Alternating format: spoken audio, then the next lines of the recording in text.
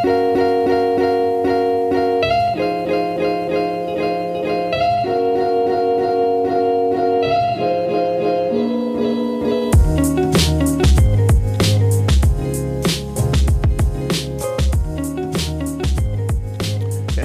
everybody. This is my first one of these suckers.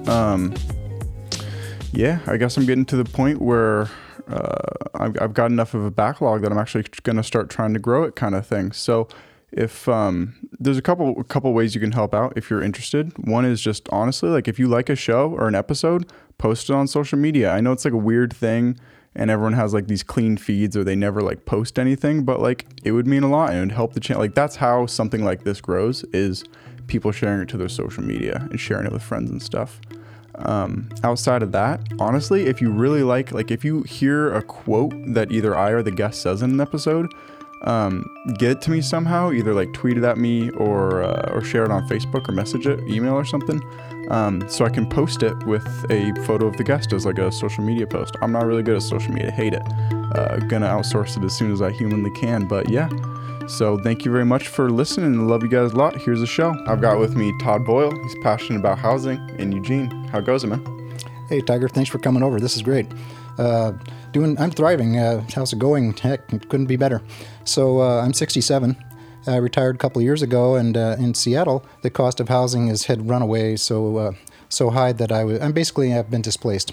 You were from up in Seattle? Yeah, I was living in Seattle from 1997 to until 3 years ago. Nice. And you think that's happening here too? Oh, clearly. I can see the patterns here. It's very clear. Yeah. And so the problem is that we can't spread out, but we also can't spread up, right? Isn't there like a limit on height and how far away the city can get? Oh, that's it. So there's an urban growth boundary under state law that was developed over stages in the last century. And, of course, within the urban growth boundary, there are restrictions against density and infill of various types. And I think 75% of the city is R1 residential lots. Yeah. So what are you pushing for? You want more condos built in specific places just to house more people? Because if there's not housing but people want to move here, it's all going to get expensive, right? Mm-hmm. Well, one of the things about Oregonians, it's a joke that I've heard in official circles, is that they can't stand sprawl. That's one thing they can't stand. And the other thing they can't stand is density. Yeah, it's true. Everyone wants their own like couple acres far away from anyone else. That's the dream, you know? Mm-hmm. And so the consequence, of course, is that the price of houses and the levels of rent has gone up faster than incomes. Oh, yeah. Faster than inflation or anything else. And so basically what's actually happening is that because housing is allocated on an auction system by whoever has money. Mm-hmm. And then, of course, the people who can't keep up with the rent increases are actually displaced. They have to either move out of town to someplace cheaper, or they have to double up or go homeless. Yeah, that's a mess.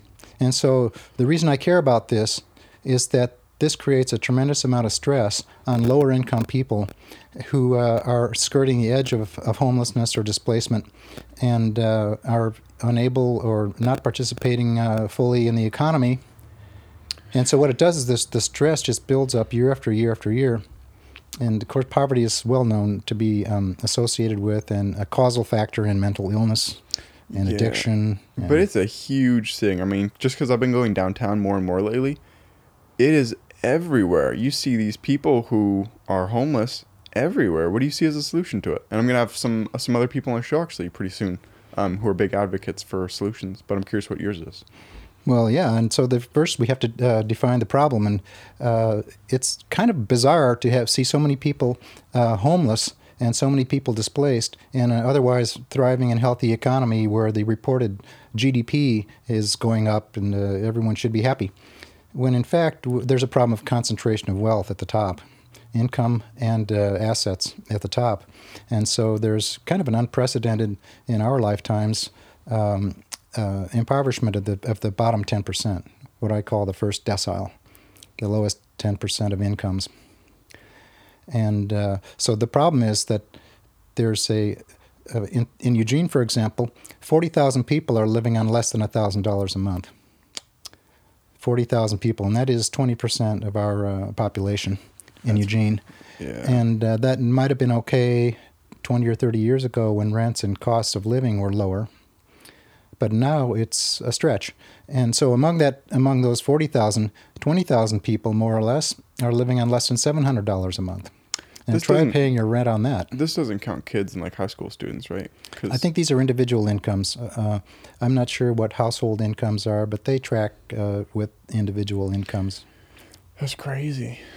Yeah, we're in a weird place where, I mean, minimum wage is what everyone's trying to pay people, and then you can't really survive on that. So then everyone has multiple jobs, or they start being Uber Lyft drivers and stuff. Yeah, the able and energetic and young scramble, and they participate in the economy at capacity, and they get by, as they always generally have gotten by. And also there are a lot of people in these low-income brackets who are comfortable living simply and don't really ask a lot, and they don't undergo distress or stress or PTSD. Those particularly older, my friends my age I have many older friends who are living on less than $700 a month, and they're not undergoing mental breakdown because they've had a lifetime to adjust to simple living and so forth. But what I am concerned about, I want to live in a happy society that doesn't have a lot of stress, crime, addiction, runaway kids, broken families, kids dropping out of high school, where we have one of the lowest graduation rates in the country. It's a controversial take right there. You want to live in a society? I'm kidding. Yeah, I want to live in a more healthy society. Yeah. And in a lot of ways, Eugene resembles Kentucky more than it resembles the advanced countries of like Scandinavia or East Asia or something. Because we are terribly abusive on our first decile neighbors who, just because they don't have money, are subjected to homelessness and displacement. So, absolutely. I mean, like, this is just about money. If they had money, if they could lay down $500 on the table every month, then they could be friends, they could be part of Eugene again, and everything would be fine, you know. But since they don't have money, oh my God, they're homeless. Arrest them. Chase them out of here. You can't be here. You can't camp in the parks. You can't camp on the sidewalks. It's illegal to be homeless. Well, I mean, there are cheaper places in the country to live. Like, wouldn't this be similar to me going to LA and just being like, well, I can't afford, what is it there, $1,500 a month? And then I would be forced to be homeless. And what that kind of is, it's like, all right, I just can't afford to live there right now. I should go live in Oregon. And if I can't afford it in Oregon, I could go to Utah or somewhere else where it's even less expensive to live. Well, yeah, I don't have a problem with that, except that I want to live someplace where there's a lot of cool people, where everybody isn't just in a corporate job making money. And I think the money economy has really some grave issues. And that's why I refused to participate in the money economy since 2003. I burned my CPA license and refused to work in the money economy. And namely, the money economy, which is orchestrated out of New York and Washington, which controls all the basic laws of property and money creation and allocation. That system wages war on countries one after another after another. And we've killed, since World War II, more than 2 million people in the Korean War, more than 3 million, or at least 3 million in the Vietnamese War, so-called Indochina, and then at least another million people in the Persian Gulf. And it's only a matter of time until the next major war, because not one thing has been reformed in this country. Not one thing has been reformed to prevent these wars. And now let's move on to climate change. A generation of young people are recognizing that the United States government is the engine of climate destruction. The United States government is enforcing the rights of energy companies to produce and drill and frack the country, and the rights of industrialists to burn as much hydrocarbon as they want. So that's the second reason. And then the third reason is the concentration of wealth, which causes our breakdown of our communities. It causes broken families, addiction, stress. But so what's your solution for all this? Because this is a big problem that I have with a lot of people when they talk about climate change or any of these things. Everyone focuses on the problem and then they don't offer a solution. I don't think that actually helps the conversation at all. If anything, people just shut off. They're like, we all know the problem. We all know universally that those are problems. But what is even a step in the direction of a solution? I think that's the conversation that should be had. Sure, glad you asked. Now, regarding this problem of the national government. The truth is that there is no way out of the box with the 1787 property and money-based Constitution, which is structured on the concepts from the Middle Ages in England. And until it's abolished, then there's not going to be a terrific amount of change in either its war-making or the climate problem or the concentration of wealth. So the thing to do is talk about what a new country would look like when the country breaks up into regional countries. What would a constitution? You think it will? You say when it does, not if. Well, nothing lasts forever. It might be 500 years, but sooner or later the country will break up. And, it'll be California, and then the whole rest of the country. Well, yeah, there's books and books about this. What would be the borders? And there's the problem of borders quote is a famous problem. But notwithstanding, I think that there's a good prospect that over 20 or 30 years that people in the United States might, on a nationwide basis, come to some sort of agreement to break up the country and have constitutional conventions in their regions to develop a better constitution, which any college law class could build a better constitution than the 1787 Constitution. You'd want a college law class to make it? You wouldn't want like the homogeneous mix of everyone in the place to make it? Oh, good heavens! It would have to be involved. It would have to involve all the. Have you ever gone on Reddit? Oh, so it's like everything's based on like an upvote downvote system. So it's like a meritocracy where the best laws, who the most people like would vote for, go to the top. That's how it should be made. Mm-hmm. Like it should literally be like everyone gets one upvote or downvote, And like, okay, I don't want that law. That hurts me. Downvote it. But that law would help me. Upvote it. That would be a really good way to vote, And Iceland famously had an internet-based constitutional process, and they developed a whole new constitution, crowdsourced constitution. Yeah. And so that stands as among, 30 or 40, I don't know how many constitutions that have been written that are better than the 1787. But really, this would be a consensus of the usual powerful individuals in the community, including the business community and including intellectuals and including spiritual leaders. You can't leave groups of people behind, because if this process is perceived as having an agenda, then it will be rejected by those who have an opposite agenda. Mm-hmm. So a constitutional process is different from an election or any other advocacy project. Yeah. I mean, that's a big thing, is that the Constitution everyone is trying to do leaves behind the people who are currently in power today. And those people obviously aren't just going to give up power and be like, oh, that sounds fine, we'll totally let that happen. I think what really needs to happen is like either to find a middle ground or to somehow be like, you're cool, you and your kids will be cool, but we just don't want this to continue forever. Can we please just move forward? I think that's the direction ahead. Oh, exactly. It would be some sort of a long sunset period where people can reorganize and plan for when the transition will be. I mean, literally entire plants will burn out their useful life of equipment and roofing, and you don't maintain things that you're not going to use forever. And so I think relatively nobody basically will be hurt by a massive constitutional change, but it would take time, and there would be this big phase in, and maybe even be phased in by different laws might phase in at different times, Yeah. But anyway, that's not really what we need to talk about bigger problem today. Here in Eugene. What's the problem? What's the solution? The problem is housing prices are going up too much, and there's nowhere to live, and there's homeless people. And so the challenge here in Eugene is how to house 10,000 people who are literally in distress outside of the market system. Now, trying to have a system of property, occupancy and ownership, not intermediated in money, is a very problem, as they say in Japan. That's a very problem. And so these people who are outside of the market will never have enough money, because the prices of housing are going up faster than their income or their assets. And while there is mobility in and out of this 10,000 people, some people are added because of life changes or crises, but some people succeed in getting a job and getting out of this. Nevertheless, these 20,000 people in the first decile, that is a number that is fairly stable and actually growing, even though there's mobility. So I'm not talking about individuals. I'm talking about a class, a systematic class of people. There have to be a way for them to get housing for $300 a month or less, and that if such housing exists, it has to be protected from being bought by other people with higher incomes and bid up to $400 or $500 a month. Don't they have this? Don't they have like Section 8 housing right now? Okay, there's public housing, and that's not creating the numbers necessary. There's, but that's like the right thing, just not the scale needed. It would be great if it could achieve housing below $300 a month at the scale that's needed, which is around 10,000. And the cost of public housing is about $250,000 per unit. this is not a real efficient, system for construction and availability of housing. And so at that rate, $1 million gets you 4 units. And so if you need 10,000 units, then how much is that? $4 billion, I guess. Oh, man. I don't know what it is. And you're only making $300 a month from each unit. That's not.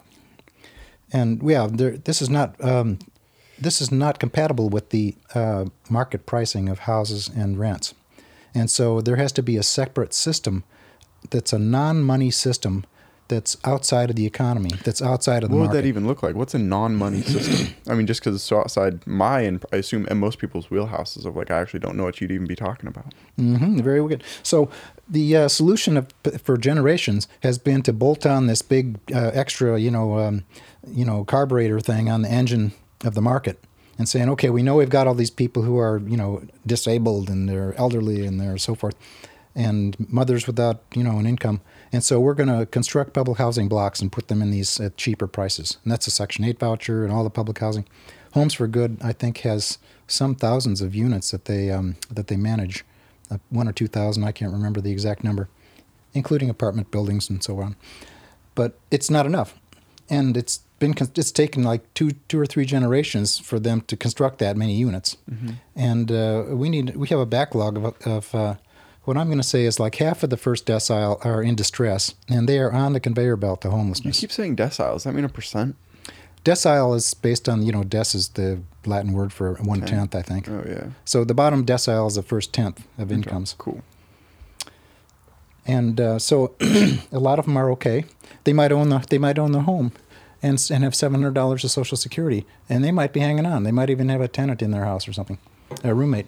But a good half of them are in distress. And so these people, that's 10,000 people, and the voters are not going to vote for $4 billion. They're talking about just in Oregon. Just in Eugene? Just in Oregon? Well, just in Eugene. Wow. Just in Eugene, there's 10,000 people who are a backlog of available So this isn't housing. scalable. I mean, if that's in one small city. Bingo. Public housing, taxing the taxpayers to go and provide housing for the people who are left behind is not sustainable. Yeah. It's not going to work at scale. It hasn't been working at scale. And that's why you see so many homeless people. It's not working at scale.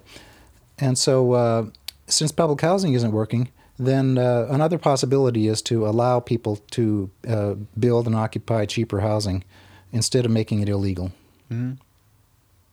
So we have a comprehensive fabric of ordinances in Chapter 4 of the Eugene Code. It's the nuisance code and all these sorts of things. And you cannot have a tent. You can't sleep on the sidewalk. You can't have a sleeping bag in your car. I understand why you don't want people sleeping on sidewalks.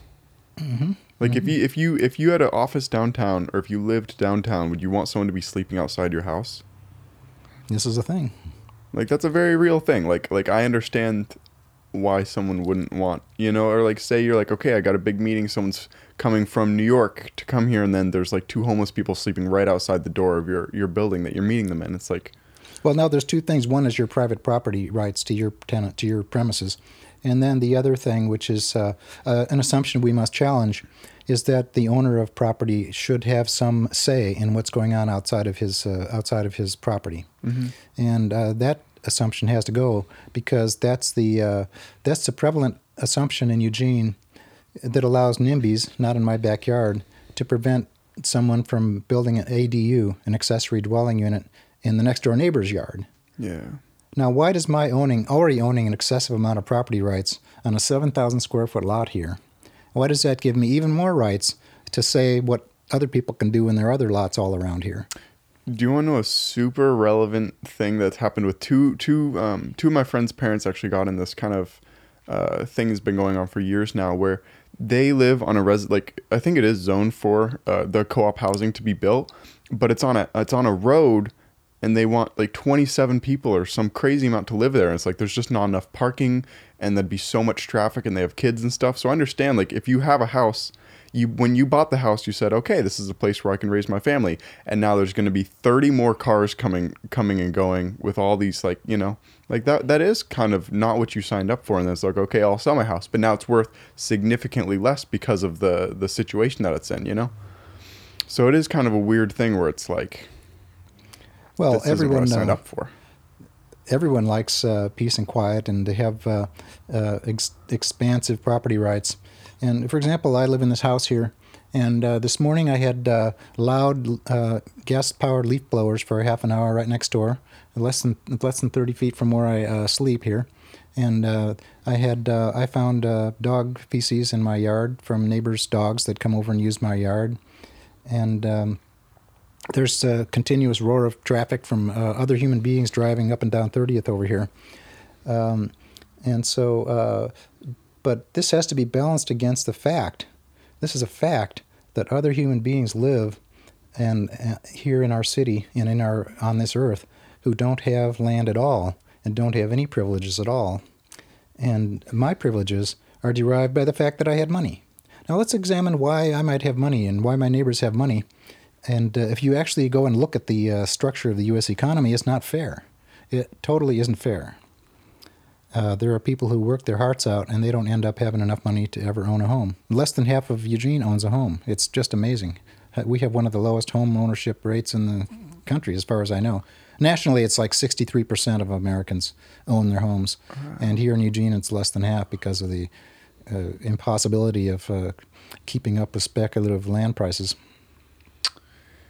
But see, I would fall into that 40% because I don't ever want to own a home. I think I will just rent for the rest of my life because that's a responsibility that I don't necessarily want. And I think people who rent homes are doing something. Like, it's like if you're renting a property, like you have to upkeep all this stuff and you have, it's a lot. I don't know. Like, do you think everyone should just own a home? Well, it's not a matter of should. I think they would be wise, considering historical consequences of not owning a home when you reach your older years. Yeah. Because rents do continue to gallop, and your pension and your assets will be a lot less than they are when you're in your peak earning years. Yeah. And whether you rent or own, there's really no economic escape from the fact that buildings require maintenance. Like it's a nuisance. I've got this 1947 house that was listed as a teardown, and it had one of the worst deferred maintenance cases that my realtor had ever seen. It hadn't literally been maintained at all for 30 years, and the walls were rotting into the earth. There was open holes in the walls where the wind blows through. That's how bad it was. Oh man, it's a pretty nice place now. Well, I had to prop it up and put some walls on. Holy cow! So this is an example of a response that's cheap housing, which was just barely legal, because my neighbors complained and they said that they wanted me to tear it down because it was so lousy that it was dropping their property prices. Yeah, but I was able to get a permit to convert this garage. We were having this interview in a converted garage. Yeah, and conversation. Yeah. But I mean, you do understand their argument, or where they're coming from, right? They're like, if you had like a nice, I mean, I'm not saying I agree with this. I'm saying I'm like propping it up as a valid argument. If like you buy a place and you're like, all right, cool, everyone on my entire lane has like a nice, pretty well upkept house, but every single one on our block's property value is significantly lower because one house on the block hasn't been maintained for 30 years. Like, could we band together and say, hey, this should be redone? Oh yeah, they were thrilled to see that the previous owner had finally passed away, and that there was a new owner. And then they were only this one particular neighbor was disappointed with, who I think is fairly satisfied now that it's been upgraded, new roof and so on. Yeah. But still, we have to examine the extensive property rights that we have traditionally have in neighborhoods, and the consequences that has gone on decade after decade in Portland and Seattle and other cities is that the single-family homeowner has not yielded any territory on this. And so while the population has grown and grown and grown, the auction system has pushed up the prices of the available housing because there hasn't been adequate numbers of units, and it has enriched the single-family homeowner unjustly. Yeah. I mean, let me just one example. I moved here in 2016, and I paid $125,000 for this house. I spent $15,000 upgrading the garage to live in and the house and putting the two roofs on. Mm-hmm. So now Zillow says that my house is worth $256,000. So that means that I've benefited $2,000 a month of appreciation. while other people don't even have a place to live, and they're displaced out into the streets. And they're coming here. They stole my bike. The people come here who are in such distress that they, are stealing and they're using drugs. And this is caused by societal influences on them, a feeling of constantly being oppressed and villainized and demonized by the population, who doesn't want to have anything unsightly, anything unpleasant, outside of their doors, as you say. Mm-hmm. And so if they don't want to have homeless outside of their door, then what they have to do is provide a way for people to live, and then we don't have to sleep outside your door. That's what I'm saying. We should work toward that solution, because I understand why people don't want homeless people sleeping outside their door. But we should have a solution so that doesn't become a problem. I'm not saying we should demonize these people. I'm just saying, what's a solution? So here's my solution for it. Yeah. My solution is what I would call selective concessions on the Chapter 4 and Chapter 9 of Eugene Code. And those selective concessions would allow people to live in an RV on the street, or I'm just picking that out of the air as one example. And that's the codes against camping. A person who is registered in the county database, applied for Section 8, applied for public housing, is qualified for public housing but are on a wait list, they should be given a concession card that, okay, we know you're entitled to public housing and that you are a genuine bona fide disaster case, and so you have a right to park your van on the street, you have a right to park in it in a backyard, and things that are not legal under the land use code, which is, here I'll just give you some examples. These are some things that the city could allow. You'd want your street full of RVs? No, but as a interim solution, rather than having people be literally freezing to death, But who says they can afford an RV? RVs are expensive too. That's one of the solutions. But almost every homeless person, almost every one of them, is capable of getting up a tent and getting a platform under their tent, and then most of them are capable of building something like a tiny house, and they're called shanty towns. And that's what people do everywhere in the world. They build shanty towns, and the government doesn't come and tear it down, and so the people have somewhere to live. Yeah, but we do have those here in Eugene. I see them. Like if I'm on Northwest Expressway and stuff, like they move around, but there's absolutely shanty towns. You mean tent cities, or? Yeah. Well, these are the homeless. Yeah, shanty towns. Well, I would call them homeless encampments if they're just tents and so on. Didn't you just say if you put up a bunch of tents with stuff underneath them, that's a shanty town? What I was referring to after that was sheds, buildings, with tin. Okay. Like more permanent stuff. Sheets of tin over at the top. And, all right. And so here's things that the city could allow cheaper housing types. And this has already been well discussed at the Housing Tools and Strategies and many other official forums. All right, here just in the last few years since I've been here. Yeah. Allow 2, 3, and 4 plexes. House Bill 2001, which passed in the last legislative session, prohibits cities from having single family housing anymore. And so the city of Eugene is opposing this and lobbying to repeal it. But what if the city actually was proactively allowing 4 plexes on single-family lots like this? Then there potentially 4 times as many housing units in the city, and that would definitely take care of the problem. Now, most of the city doesn't want Eugene to turn into another Southern California. Yeah. Let's get that out there.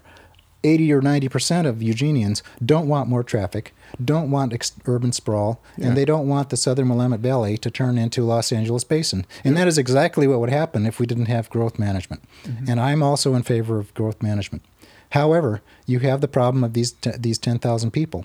And so this is a solution where if you have an identified population, they are in the database at the county, then if the county is not able to give them taxpayer subsidized housing, then they should have an exemption from these rules against 4plexes. Okay. So anybody who wants to build a 4plex, go build a 4plex, and then you can only rent it to people who have the exemption card because they're in a waiting line for public housing. So this wouldn't cause a runaway, like California. It wouldn't cause gentrification. It would not increase housing prices. It would actually reduce housing prices.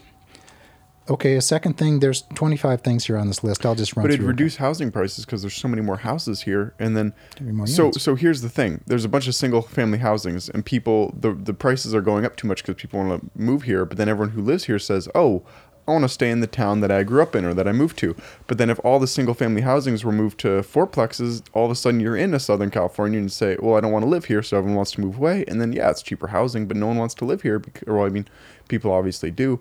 But the whole thing is like people who just literally want Eugene to stay Eugene as it is right now. There's no winning for them because either prices are going to go up if they want to stay a bunch of single housing, or a bunch of fourplexes are going to get made, and then yeah, it's cheaper housing, but then you're living in a city, the Beltline's going to be crowded, all these things, you know. Well, you said a lot there. Well, I mean, pretty much the way that the thing that I'm hearing from you is that people want Eugene to stay similar, with slightly like growing, but then. I mean, so one of the two solutions I see is either Eugene becomes a city with like a lot of housing, or Eugene prices raise and it becomes more like.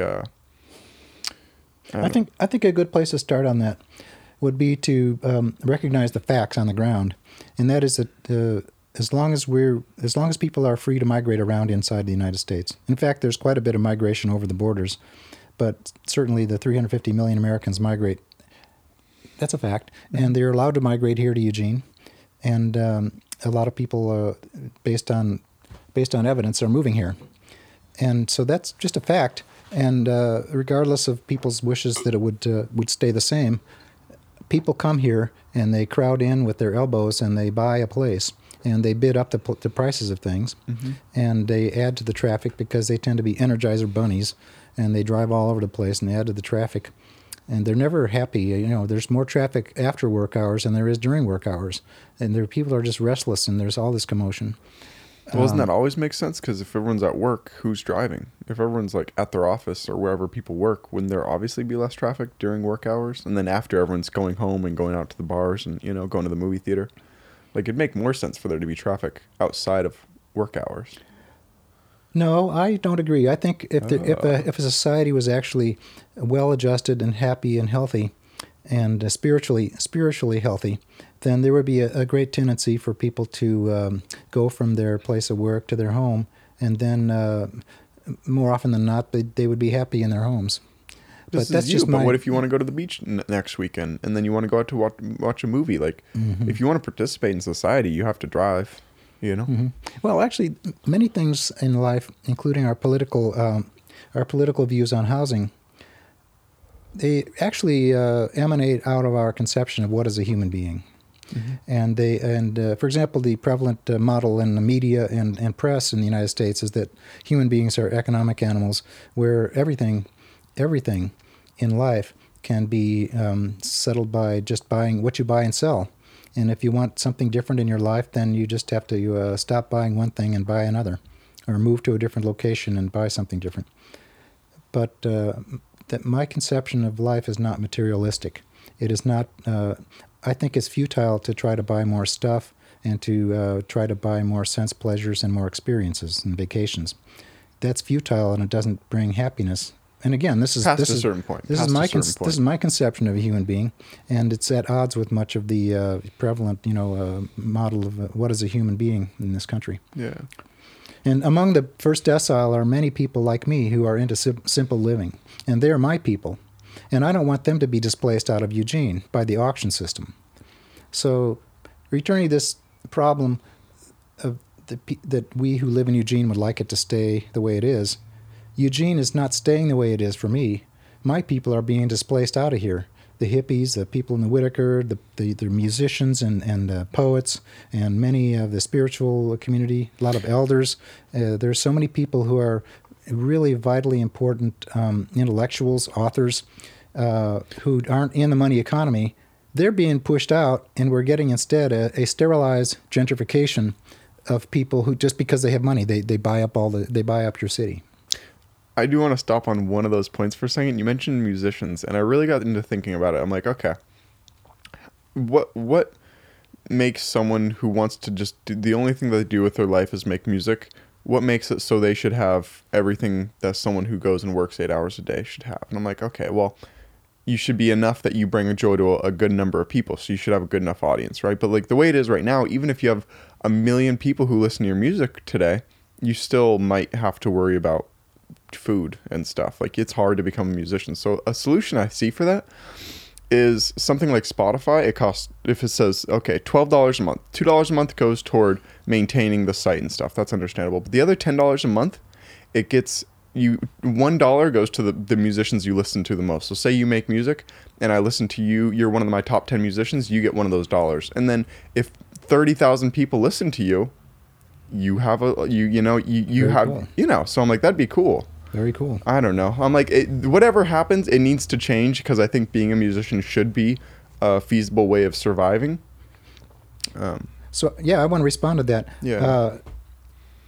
Regardless of all the possibilities for musicians to make more money, that is a approach. It's a conceptual approach that is very congenial with American philosophy and materialism, and that is that. In fact, you see it at the City Club. You see it at the in other discussions of housing. Well, we have to do something to raise the income of the unhoused, and I don't agree with that. I don't think that's the problem. First of all, the fact is they don't have money. Mm-hmm. There's this class of people, the 20% living on less than $1,000 a month, who don't have money, and that's a fact. And there's not going to be like an economic boom where this class is going to shrink. This class is stable, and it's been growing, and it's going to continue to grow by all evidence. And so that is just a fact that is inescapable, and we shouldn't be distracted. So going back to your earlier point, well, you also mentioned that why should a person who only does 3 or 4 or 5 gigs a week be entitled to have the same amount of housing? And I'm going to say no, that's not what they're asking for. They're not asking for a 3-bedroom house that costs $250,000. What they're asking for is the right to occupy a small accessory dwelling unit or a shed, a converted shed in the backyard of some house. What they're asking for is the right to park an RV in a driveway, which is actually permitted in Eugene, but the gotcha is that the owner of the driveway can't charge rent. Now, how many driveways are you going to find where they're going to let somebody live in the driveway for free? Wait, they can charge rent. You said can't charge rent. The owner of the driveway can't charge rent. That's why there isn't an RV in every driveway paying rent. But if Eugene allowed people to charge rent for their driveway, then a lot of driveways would have an RV in them pretty quick. Do you think that'd be a good solution? Well, I mean, rent would be cheap. The reason why these regulations exist is because they are problematic for a lot of people. And so I'm not trying to turn the tide of the entire NIMBY attitudes of this rather provincial small town, Eugene. Yeah. But what I am saying is you've got a problem of 10,000 people who are in complete distress and they're getting displaced out of their housing. And so you should give them a selective window just for those people. They should be able to take that exemption card that I mentioned earlier. They qualify for public housing. Everybody knows they have a problem. Everybody knows that they need housing. It might be a disabled person or an older person or whatever, a single mother. Everybody knows they need public housing. Everybody knows there's never going to be enough public housing. So give them a get-out-of-jail-free card and let them have the privilege of paying rent for an RV in a driveway or some of these other solutions, which I could run through. You said there will never be enough housing. I heard a statistic. It could not be true, though, but there's more vacant houses than there are homeless people. Is that not true? Well, that's true, but the cost of those places, and rightly so, is hundreds of thousands of dollars because it's a real huge job and a real huge pain in the you-know-what to build houses.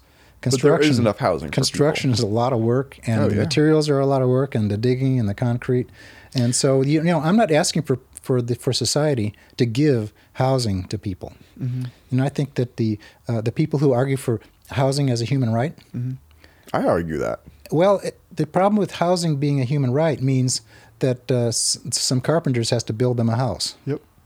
And so then what about the carpenter's right to not have somebody, just because he's a carpenter, But he's still getting paid from tax money. So that's basically what universal basic income is. And my tweak on it's universal basic needs met. So your housing, food, water, and stuff is allotted for, you don't have to worry about it. And then it's like, okay, well, I'm a carpenter. I just built a house, but you're getting paid from all our tax money. So you're just arguing for public housing? Yeah. Taxpayer funded housing. But no homeless people, because here's the thing. I built a house and I got paid from the government money. And then it's like, okay, now there's no homeless people on the street. So, and everyone, no one has to worry about food and housing. Well, Okay, I don't even have to lock my car because there's not people needing to steal. Yep, you've gone back to the $4 billion from the city of Eugene. There's 200,000 people living in Eugene, and they're not going to pay $4 billion to build houses for indigent people. They're never going to do that. So forget about the public housing solution. Public housing is going to be a small. But there's already enough houses. We just said that in the whole country. There's more vacant houses than there are homeless people. Let those homeless people go live in the houses that are vacant and just subsidize it with government money. So then people don't have to worry about people robbing and stealing and murdering just to have a place to house their kids. Economics 101. And without talking about all the other regions of the country, some of which are cheaper. But all the viable economies of the country have pretty expensive housing now. You know, you go to Austin or you go to Denver, you go to Lansing, Michigan. I don't care. Viable economies. What do you mean by viable economies? I think because of the digital nomads and stuff, like everywhere's a digital or a viable economy if you do anything that's like internet based. Well, this is true. But there are places where housing is quite cheap. Yeah. I'm not going to say that those are non-viable economies. I'm just going to say that there are places where housing is cheap. Yes. But I'm not going to be distracted by all these other places in the country. We have a problem right here in Eugene, Oregon. Yes. And that is 10,000 people who are in distress, and the government has no answer. And neither do any of the larger housing lobby groups, such as Better Homes Together. They lobby very effectively for relaxing the restrictions on density in Eugene, so that more condominiums and apartments can be built, which would be fine. I'm not opposed to their project. However, they have no solution for people who can only afford $200 a month. And so what I'm offering, the only solution on the table that scales to 10,000 people that they can live on $200 a month, and that is relax the freaking restrictions. Let people build simpler ADUs. Let people live in their trailers. And I know that the environmentalists don't like trailers because they have poor insulation and so on. But there's I've never heard that, but yeah. Yeah, that's one of the problems. You know what? That's a super reasonable solution, is just to chillax on all those things. But here's the thing: I want to go live in Hawaii. I don't have enough money to go live in Hawaii. Should I move there and then just be homeless and then be like, well, this is everyone else's problem because I want to live here? It's like I mean, right now I'm not really making enough money to live in Eugene. Like I luckily have people who are housing me, but like, if I can't afford to live here, should I just live here or should I move to a cheaper place in the country? So you're implying that a lot of the homeless people here are from somewhere else, but that is actually a canard. It's very common on right-wing talk radio. The people are actually, Eugene is generating more homeless population per capita than most cities. And in fact, when you look at the fact that this just came up last week at a housing conference I was at, the homeless in Eugene are from Eugene. Yeah. They're from Eugene and Springfield. And while you're at it, here's another statistic. 17,000 people, according to the Bureau of the Census, 17,000, which is just under 10% of the population, weren't here a year ago. They were not in Eugene or Lane County a year ago. They're from somewhere else. Wow. And so who the heck are these people? Because our net population growth is about 2,000 a year, something like that. Well, wouldn't it have just been 16,000? Wouldn't it have been... If 17,000 or 17,000 people are here that weren't here last year, then it's not 2,000, it's 17,000. No. 15,000 of them left. Oh. And it wasn't them who left. It was somebody. We know that 17,000 newbies came. And we know that our net population growth is only around 2,000, 2,500. Huh. And so what this means is that 15,000 people went. Now guess who went? The lower income people. Yes. Who couldn't make it. And the ones who came with the checkbook, among them are the people who are buying our housing and who are making this a strong housing market and making it possible for landlords to charge unbelievable amounts of rent. Yeah.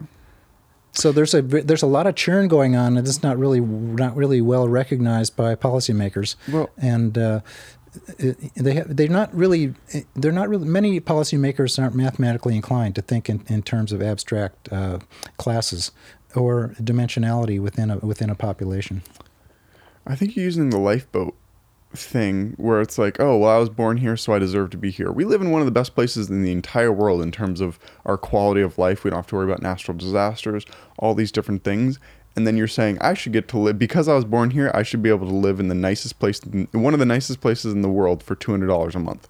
What about all those other people who have to pay more than that to live in not a nice of a place? Like, I think it's understandable that the nicer places in the world are more difficult. Like, I mean, I understand what you're talking about. Like, that just plays into the money economy of it all. But what gives you the right to live here over someone else who has worked really hard to move somewhere nice, and then they can't move here because you're paying $200 a month when they're like, I worked my entire life to move out of Nevada. I want to move to Oregon, but I can't, like. Ultimately, I think the logic, and I agree with your logic, and ultimately it argues in favor of open borders, including with Mexico. Yes. And I actually support that. And the European Union, of course, has been working for softening of borders, not hardening their borders since World War II. They've been through wars. Didn't they just harden their borders with the trains and stuff? Like, it's because of terrorism, they made it like harder to go between. Well, there has been a rollback of some of these aspects of having open borders, but within the European Union, there isn't any rollback of their conception of labor mobility and population being able to flow freely, and they still have a single currency, and it's basically they're working towards having a single economic system so that it won't have the possibility of another European war. Yeah. Among other important goals, the well-being of human populations pretty much requires that they be able to move around and absolutely. But here's the thing about that. So it's like, okay, we open the border with Mexico. Whatever fear-mongering makes you think happens. The solution to that is make Mexico a better place. Increase the quality of life in Mexico so people don't want to leave there. That's the solution to whatever people perceive as immigrants coming here or unskilled workers migrating here. Make it better where they're living. It seems like it'd be worth our money to invest in their economy to lift them up. That's how money should be spent, not preventing people from leaving a bad place. Use that exact money making the place better so they don't want to leave. Oh, yeah. Right. Well, that's been talked about all my life. I grew up in Arizona. And I tell you what my honest reaction is when I hear people, if you talk about open borders, and then the next thing that they talk about is what I would call a psychological deflection or a displacement of their concern, because as soon as you say open borders of Mexico, most white people have implicit bias, and that's another fancy word for unrecognized racist tendencies and tribalism. I mean, this is not only white people. Everyone. So, but what it comes to mind is the idea of having open borders really bugs most white people. And so what happens is that they come up with different thoughts and solutions like making Mexico better, because that allows them to be comfortable in their in maintaining strong borders. Mm-hmm. Because at the end of the day, they still want to maintain strong borders, but they want to regard themselves as a moral person, and so they want to help Mexico. The biggest argument I'd see against that is if your government's spending money helping people in Mexico, you'd be like, I can barely afford food this month. Why don't you spend that money helping us? I see that as the biggest argument against exactly. helping. So recently you end up with the typical Republican platform where nobody agrees to spend any money on anything. Nobody cares about Mexico, and all they do is end up just saying, "Oh, let's just strengthen the wall and just go back to sleep." And so I don't want to talk about the ultimate logical conclusion. You're thinking about marginal steps because you originally argued about the problem of people not being able to move here. Yeah. And they have a right to be here just like anybody else. Well, tell that to the NIMBYs, because what you're saying is people ought to be able to move here, and there ought to be housing for them. And why should a person who just because they're a native, I agree. But that agrees not just for poorer people moving here, but richer people should be able to move here. Like, it seems like it's not like people just want poor people. If there was like a place in wherever, someplace in Africa, and a bunch of rich people moved there and like kicked them all out, they would also want other people to not move there. Like, we don't, no one wants anyone else to move to their place. That's right. So, this is an academic question because 90% of Eugenians do not want more population growth, more traffic. Whether it's rich or people. Doesn't matter who you are, left, right, or in between, young or old. Nobody wants the southern Willamette Valley to turn into another Los Angeles. Yeah, that's totally understandable. And I don't either, so let's just turn the page. Well, I mean, do you think it's going... I mean, I think it's almost an inevitability as soon as... I think, if anything... here's the thing. So I'm currently living with my parents out on Fern Ridge. So I say, oh man, we should allow the city to expand. But then all of a sudden, the house that we're at would become part of the city, which isn't, obviously the point. Like, no one wants that. I don't know. Should they just let them build higher places, like right in the middle of the city? Should there just be 20-foot high skyscrapers? That would help out a lot. Well, the trouble with skyscraper, with apartment buildings more than 3 stories high, is the cost per unit isn't cheap. And I really am not sympathetic to building good apartments, such as the Bennett development on 11th, which just received its approval for a MUPTI grant from the taxpayers. This is a 6 or 8 story large concrete apartment building for the $2,000 a month or whatever it's going to rent for. And I don't care if that never got built. I don't need that building, and I don't need the kind of people who can afford $2,000 a month. I don't dislike them personally. It's nothing personal, but until we house the people who already live here and who are the historical, cultural legacy of Eugene, it resides in the low-income brackets. It does not reside in the professional class over at the university or in the political class. But I was talking to you the other day. You said you like the intellectual space that the U of O brings in. Yeah, the professors never speak in public fora. Yeah, that is a problem. There should be a bigger thing. Like it's a research institution, isn't it? It's not a repository of cultural values, as far as I can see, that are valuable to me. The cultural wisdom and values of a society are contained in the minds and in the products. The music and artistic products of of people who happen to have lower income, because you cannot make money. You cannot make money producing true cultural product, with rare exceptions. You don't think iPhones are cultural products? They're a cultural product. They're a creation of a creative mind made here that it's improving the lives of people, and that made money. I'd argue that a phone helps improve the lives of more people than a song does. I don't regard the technical infrastructure as being the cultural content itself. And it shouldn't be confused. And a good example is if you go and build a mega church, and then you have a commercially operated pastor who's motivated to make millions of dollars, and the message is carried in the church is only to, I don't know. I'm getting into the weeds here. The physical wires and infrastructure of the internet and its content are not a cultural product. That's your opinion, man. I think that's just your opinion, man. No, I think it's a created thing that changes the lives of people. I don't know how you'd argue that something like music or writing is a creative endeavor that increases culture, but something like a technological invention like Tinder didn't affect culture just as much, if not more. It absolutely affected culture, but only because of the content in Tinder or in Facebook or whatever or whatever. Yeah, the content is the cultural content. It's not the bits and the chips. Okay, so if no one ever invented a guitar or a way to record music, Yeah. Like we would have never been able to hear Jimi Hendrix or any of those people who was some of the foundation of our culture. So I think the technology, I think, is one of the pinnacles of culture because it allows culture to propagate. Like, what if the writing press was never made? What if so many inventions going all the way back were never made? Culture could have never had a foundation and been able to progress. I think technology is the ultimate culture. Yeah, I think we're on the same page on that. It's a tremendous, and I argue that myself. Few people recognize the importance of the discussions on Facebook, and you read constant criticisms of social media that they're degenerating the culture. And actually, the opposite is true. There's a tremendous amount of thought and interaction on Twitter and Facebook that's greatly improved our country. Yeah.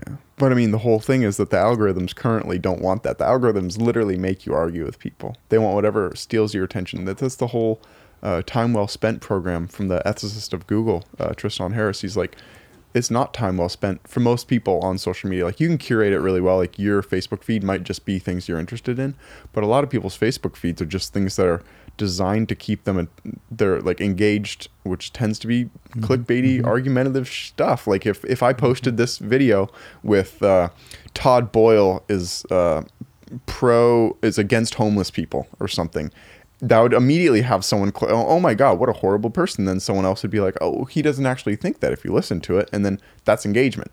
That's what social media is curated for, is argument. So I mean, I don't necessarily know that it benefits society, but I do think impacts society in, I don't know what culture means. I don't know what the definition of culture is, but I think technology is definitely cultural. Whatever it is. I mean, if you think of what is the culture of America, it's technology. You know? Well, you said a lot there. I tend to just ramble on for a minute. Like, if you're like, look at all the societies, like, oh, Rome, whatever, they're good for irrigation and stuff. And then you look at, you know, oh, these people are good stonemasons. They're good at building architecture. It's like, what is America good at? It's like, oh, technology, which is the biggest trip, you know? Okay. Back to housing. Okay. Bring this all back. Yeah, just one pot shot at the algorithms.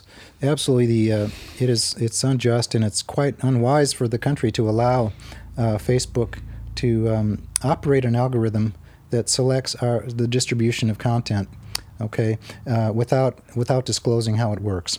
Oh yeah. And so we should have we need federal legislation urgently to require any social media platform having more than 100,000 users, that it must disclose its algorithm for selecting its feed, and also to allow the users to make their own choices in the selection of the feed. That's just as important. It would be pointless if we knew how the algorithm works, but we still wouldn't be able to set a filter. Like, I would like to set a filter. I never want to see the word Trump. Anything that has to do with the federal government or the presidency. That is such the wrong opinion. You don't want to see the word Trump. I was thinking of designing a device that you hook up to your Twitter and Facebook, and it says you're getting propaganda from here on the political sphere. And so if it's super far left wing, it'd be like, all right, here's some decent right wing things that you could follow to see their point of view. I think if you shut off the point of the view of others, you get more entrenched in your views. You're missing my point entirely. Okay. All right, you're totally missing my point. I said that I want to have the choice over what I get in my feed. And you said that you want to cram down a feed that you think would be wise, but I don't agree with you on that. Yeah. I don't agree with that at all. Well, saying okay, I don't want to hear the word. You're trying to fix the feed, and I'm trying to let the feed be chosen by the listener. Yeah. Okay, I think that's a good point. But I'm saying, like, in your example, if you said, I don't want to see the word Trump in your feed, I think that would hurt the cultural discussion. If a bunch of people on the left said, I don't ever want to hear the word Trump, think of all the things that they would miss. They'd miss the bad things Trumps that are doing. That's like, okay, well, I need to be upset about that and fight against that. But anyway, you don't need to be defensive. Just pass on that. Yeah, but anyways. So what are the 2 points? They should be required to disclose the algorithm, and they should be required to give users choice over the algorithm. But it would let people game the algorithm. If I knew the if I knew the algorithm, I obviously wouldn't be able to do much with it. But if a billionaire politician knew the algorithm, they could be like, all right, I'm going to hire a whole warehouse of people to game it to make sure that I show up first on everything. No. This would remove the power of the platform to cram down content to you. That's what it has now. It has the power to cram down content to you. Kind of. You can unfollow anyone who's cramming down content. Yeah, you have limited ability, but it's really illusory because the overall character of the thing is crammed down. It is a little bit. Yeah. Sometimes I'll get people on my Twitter feed that Why can't I set a filter? Is that too much to ask? And why doesn't Facebook down there in Palo Alto or wherever they are, why don't they, this is not a new idea that we should have a filter. I have filters on my email. Why can't I And so they say, oh, we'll give you a filter. You can unfriend people. No, I'm talking about content filters. I'm not talking about filtering people. That's interesting. I don't want to see anything political. And it's blocked. That should be somebody, if someone's right. If all they want to talk about is knitting, then they should be able to set a filter. I want to see everything about knitting in the United States and nothing else. I think if you made a social media profile and you just followed knitting profiles, I think that is all that you'd see. I think if the person secretly is political and they'd follow a couple political pages, then they would get bombarded. I bet that if you followed just knitting things, I bet your feed would be just filled with them. Okay, tell you what. Disclose the algorithm, and then we'll have another interview. Because that's not other... Anyway, so we wanted to get back to housing. Yeah. So what needs to happen for many thousands of people that can't possibly be built by the public housing industrial complex because of their costs, is that we have to let people live in cheaper accommodations without persecuting them and making all their accommodations illegal and coming in and tearing down their accommodations that they built for themselves. Yeah. And so right over here on the corner is the Nightingale Camp. It has 20 Conestoga huts. And they're not allowed to build tough sheds because of an arbitrary decision by the city manager and the bureaucracy of the city, that this is the most they're going to let them have is a Conestoga hut. And why can't they have in Seattle and other large cities, there's tiny house villages that are built and operated by the city, and they have insulated tough sheds with electricity so that they don't get mold and mildew and become unhealthy. They tried uninsulated tough sheds. There's a tiny house village on Railroad Ave, isn't there? Yeah, that's the Emerald Village you're talking about? I believe so. Emerald Village is they're having an open house today or sometime real soon. Nice. But those came in, they came in at $60,000 or $70,000 per unit, depending on how you count. And the newspaper said it was $97,000 per unit. And to get down to $200 a month, a $100,000 tiny house or ADU is going to have $500 a month rent to pay for its mortgage. That's crazy. And so this won't. There's no real way to levitate. I'm looking for solutions that don't require taxpayer subsidy. Mm-hmm. Because the taxpayers are never going to build 10,000 units of affordable housing for the lowest income people, and so here's a way that they can house themselves. Just let them house themselves. Let them build their shed. Let them build it. Let them buy a tough shed out at Lowe's for $8,000 and plunk it in a backyard anywhere they want, and live in it for as long as they want until they get public housing. And cool. Since we know that 80% of the people who are entitled to public housing aren't getting it, then let's give them an exemption card to take out there and go on down to Lowe's and buy yourself a tough shed for $8,000. Would that make homeowners be able to, could you give someone, it's like $100 a month to put your shed up in your yard, yeah. Like that kind of thing? Yeah. And so there'd be 3 or 4 tough sheds in some people's yards because they need more money. Yeah. Huh. I almost think that would just bring more money into people who already have money and can buy a house. Now they get $500 a month from renting out 5 tough sheds. Yeah, this is a well-discussed argument in the First Decile Housing Facebook group, in which several people, including Randy Prince and Cliff Gray, believe that deregulating structures like that would cause property prices to go up even more, and it would accelerate gentrification. I don't agree. I don't agree, but show me the proof. But anyways, this program for the exemption card would necessarily have to have 2 other components. The places that they rent shouldn't be allowed to be flipped or sold or rented at higher prices or even at market prices. This concession to low-income people that they would be allowed to, let's say, rent a driveway. There should be a cap on it of say $100 a month, so that it doesn't turn into a big business and everybody in town is all of a sudden doing Airbnbs for $100,000 RVs coming from all over the country, and charging $300 a month. And this is exactly why we have these regulations. Mm-hmm. So we're going to tear down. Another thing you could do is stop requiring people who have a place to live to have a driveway. Why do we want to require people to have cars when everybody doesn't want cars? We have to stop requiring driveways and as far as parking on the street. That's a really good idea. As far as the resulting impact on the street, nobody owns the street. That would add so much room. Nobody owns the street. And the people in the neighborhood who are concerned about parking, they don't have any right to complain about housing or parking on the street. That'd be so nuts. I've never thought about what a house would even look like if it didn't have a driveway. But we totally have. You could just have a little bike driveway or a walking driveway for a lot of people. I never even considered that. That's a really good idea. I'm 67 and I haven't driven in my whole entire life. And I've so enriched myself by the money that I've saved by not driving. I have a van, but I never put on my stickers from last year. I don't even drive the thing. I just use it if I have to haul lumber or something. So another thing, the city needs to let people partition our lots, Like I bought this house for $125,000. Yeah. It has 7,000 square feet. It could be subdivided into 7 1,000 square foot lots. Mm-hmm. And a tiny house, by the way, is typically 8 by 20. That'd be a typical tiny house. and that's 160 square feet. And I've talked to many tiny house occupants and builders who would be thrilled, and they regard 1,000 square feet as a very adequate parking space for their tiny house. And this lot obviously has space for 7 tiny houses. It's called cluster housing. And if the city would allow groups of people to buy a property and subdivide it to 1,000 square foot lots, then very quickly they could house themselves. At how much would your tiny houses cost $15,000 to build. I've documented many of these around the neighborhood and up in the McKenzie that are built for $15,000 with electricity generally and with water and not always with a toilet. But that would be $15,000 for your tiny house and about $20,000 or $30,000 for your share of the land. So you're under $50,000. You own your place, and your mortgage is $300 a month.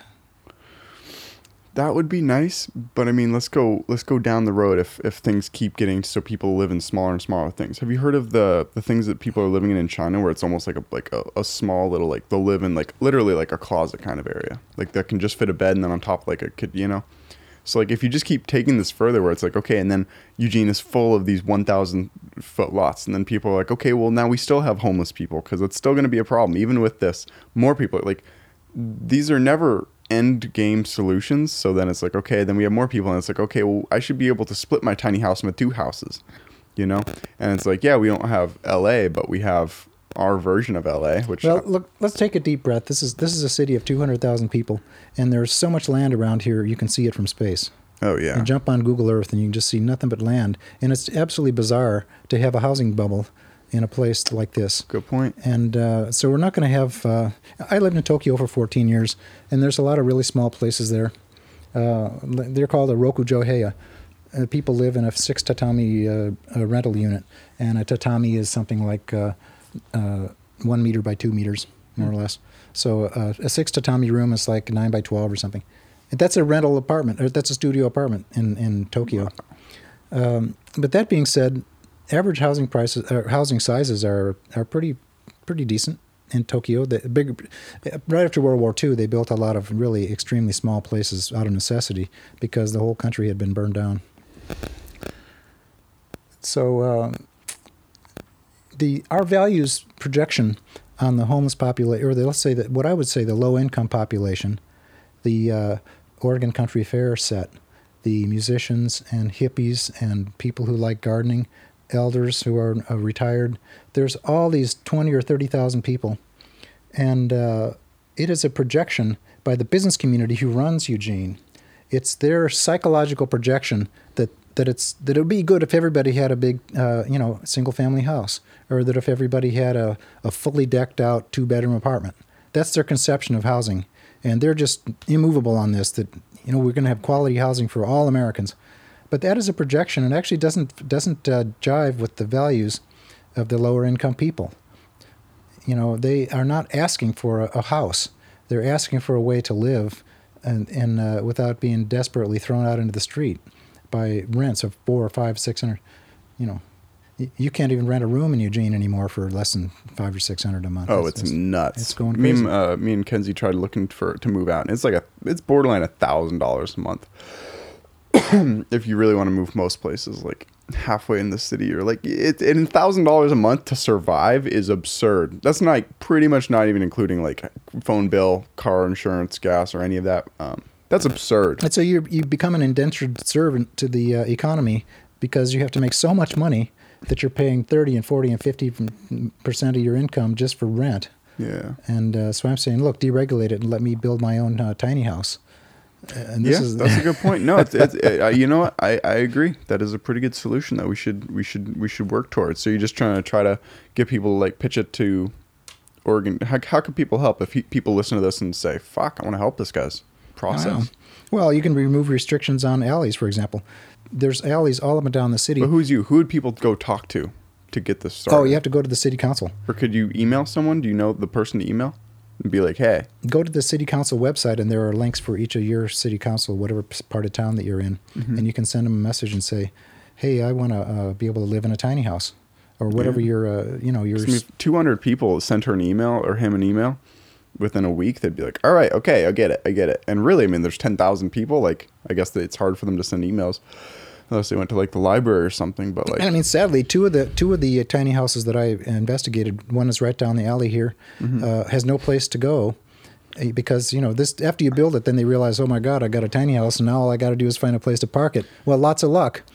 There's Facebook groups where you can discuss this. There's a Tiny House, Tiny Village Facebook group. And the other guy got ticketed and had to tow it all way out to some storage place, and he can't even get there to work on it. He doesn't have any place to put it. That's messed up. Let's take it back a second and show how it wouldn't work. Imagine if the girl in charge of Eugene Housing just said, I just got 200 emails yesterday about tiny housing. I'm going to put a block on receiving any tiny housing thing in my social media or email. Do you see how that ruins the conversation? Oh, well. Like, you should be able to be bombarded by shit. If people want to shove something down your throat, I'm sure there's a reason. Well, anyway, housing policy is made by a great big contentious and controversial collection of competing, viewpoints. Yeah. And so there's the Planning Commission is a good place for people to attend to get up to speed on the kind of issues that are in the code and should be in the code or shouldn't. The Housing Policy Board, it meets monthly, and I've been videoing that and putting it on YouTube for 7 months. Very informative, very, very much information there. Housing Policy Board. Cool. It's an intergovernmental policy board in Lane County. And that isn't what I went to yesterday, was it? Yesterday was the Poverty and Homelessness Board Executive Committee. And that was just the Executive Committee. The full meeting is in the Baskin Tyson room. It's even bigger. So that's another good place to learn about. But they talk about probably housing more than anything else, but also about poverty. Yeah. So I got some people coming on the show to talk about it that I met at the meeting. So I'm looking forward. We just did an hour and 10 minutes. I appreciate your time, man. Thank you very much. All right. Hey, this is great. Thanks for listening. Yep. Bye.